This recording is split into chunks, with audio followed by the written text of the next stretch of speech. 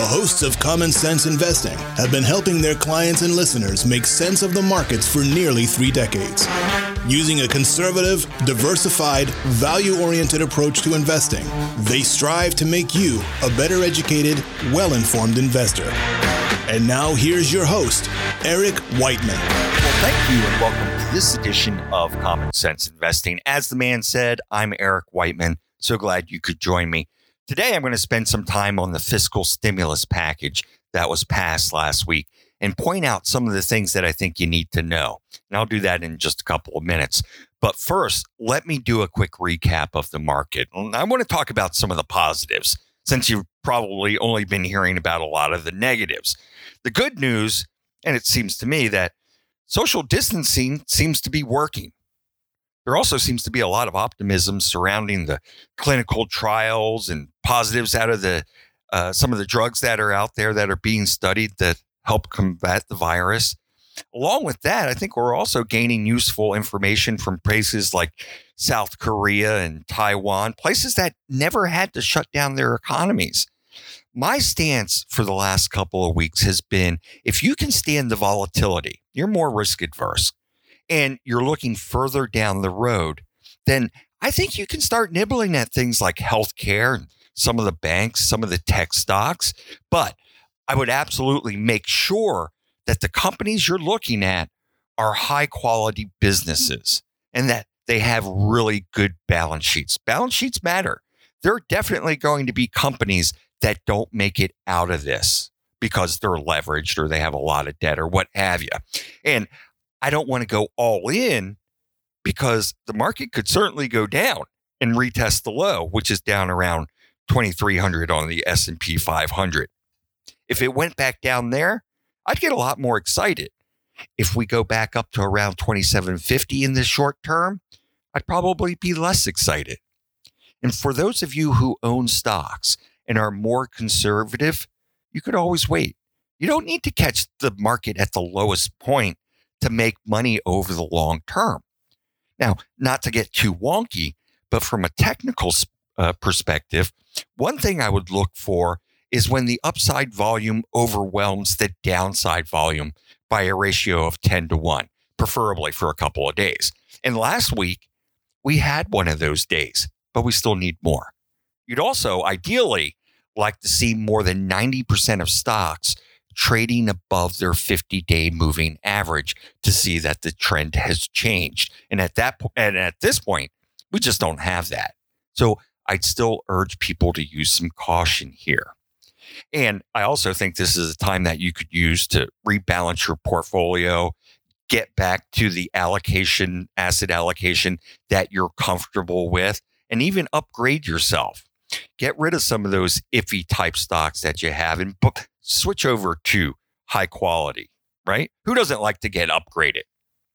The Fed, or the Federal Reserve, our central bank, has been cutting interest rates. They've even dusted off some tools that they used during the great financial crisis back in 2009, all in an effort to keep the economy afloat and keep it rolling along.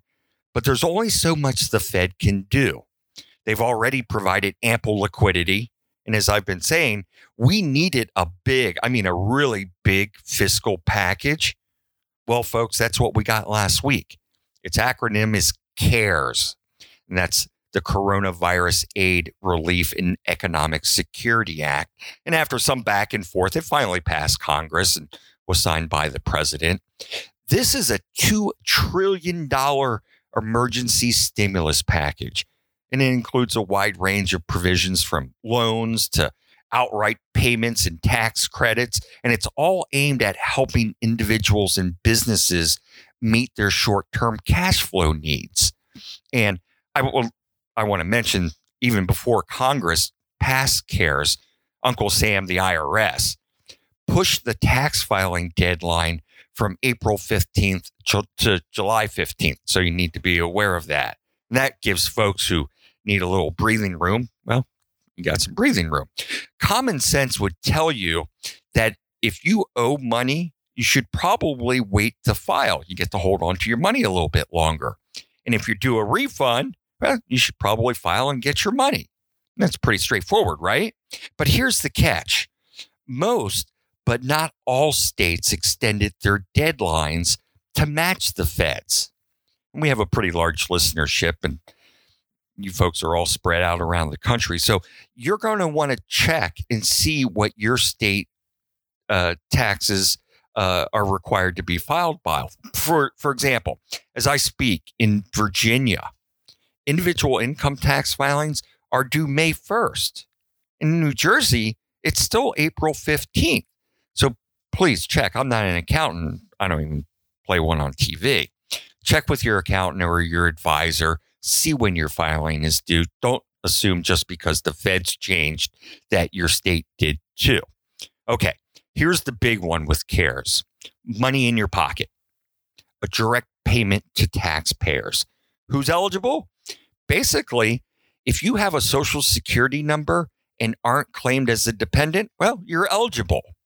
If you're an individual who had up to $75,000 in adjusted gross income in 2019, you'll get a one-time payment of $1,200. Married couples with adjusted income of $150,000 or less filing together, well, you'll get double that, $2,400. And if you have a child, well, there's $500 per child. Now, if you made more than $75,000 as an individual or $150,000 as a couple, those benefits are going to get reduced. And they're going to get reduced by $50 for every $1,000 over that limit. Basically, if you earned over $99,000 as an individual or $198,000 as a married couple, then you won't get anything. Let me get a little further into the details here. I said the tax payment or the payment is going to be based off of your 2019 income. If you haven't filed your taxes yet, they'll just use your 2018 returns. And everyone wants to know, well, when's the money coming? Treasury Secretary Mnuchin said last week the checks will be sent out within 3 weeks, as long as the IRS has your information. You don't need to sign up or fill out a form to receive payment if you've been working and paying taxes since 2018. And if you've been using a form of direct deposit with the IRS when you've been filing your taxes, that's what they're going to use to pay you. So they won't send you a check. Again, if you have direct deposit set up with the IRS, that's what they'll use to send you out your payment if you're eligible. And they're going to be running a public awareness program. And you can go to the IRS website to keep up with the latest. The website is irs.gov/coronavirus. From a retirement planning perspective, one of the notable provision in CARES was the suspension of RMDs, the required minimum distributions. And this applies to inherited IRAs too. Starting this year, individuals who turn 72 are required to take mandatory distributions from their qualified retirement plans. Plans like your 401ks and your IRAs used to be 70 and a half, but now it's 72. So this bill suspended RMD payments for 2020.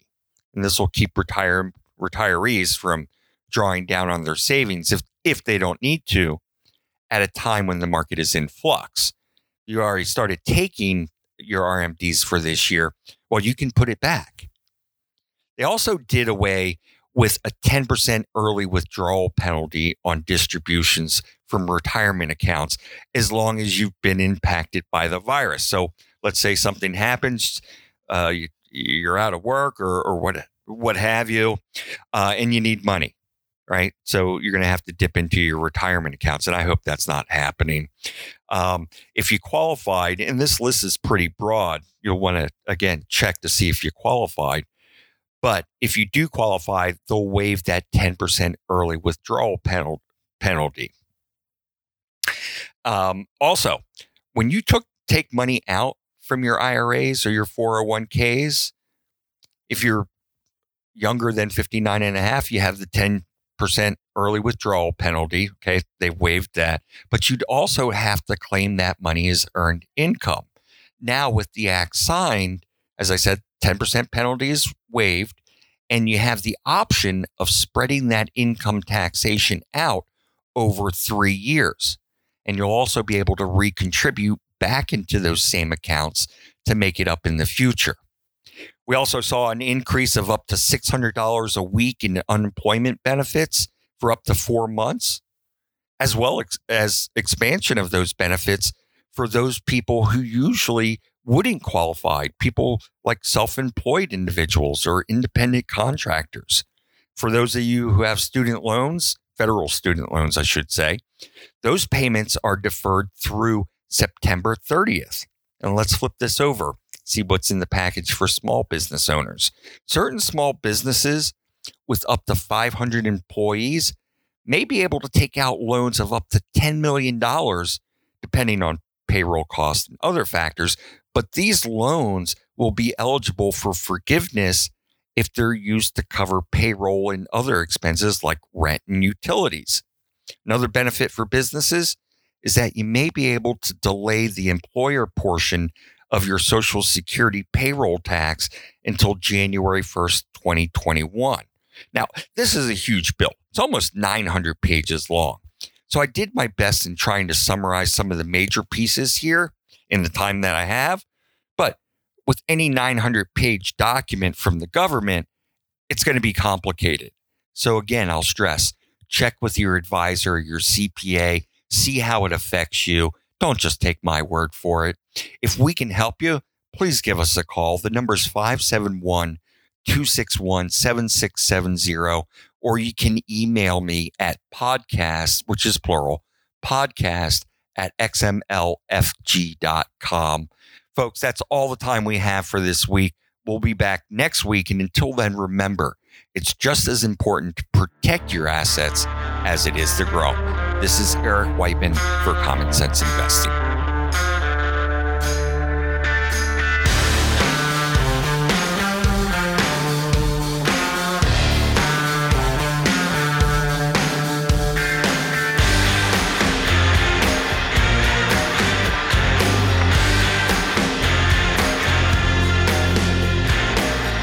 Okay, you've listened to the show. Now it's time for the really good stuff. So listen up. It's the disclosures. The things I talked about during the show, well, they're just my opinion and may or may not necessarily be those of the XML Financial Group. Don't construe this as personalized advice or a solicitation to buy or sell a security. No. You should consult your own financial advisor to see if it's appropriate for you. It's also not a substitute for tax or legal advice. I'd suggest you get someone who's qualified in these areas so you can get the advice you deserve. When you're talking about asset allocation, diversification, rebalancing, they don't guarantee better results and they don't eliminate the risk of losses. In investing, there are no guarantees. Just because you use these strategies doesn't mean you'll outperform someone or something who doesn't. XML Financial LLC is an independent registered investment advisor.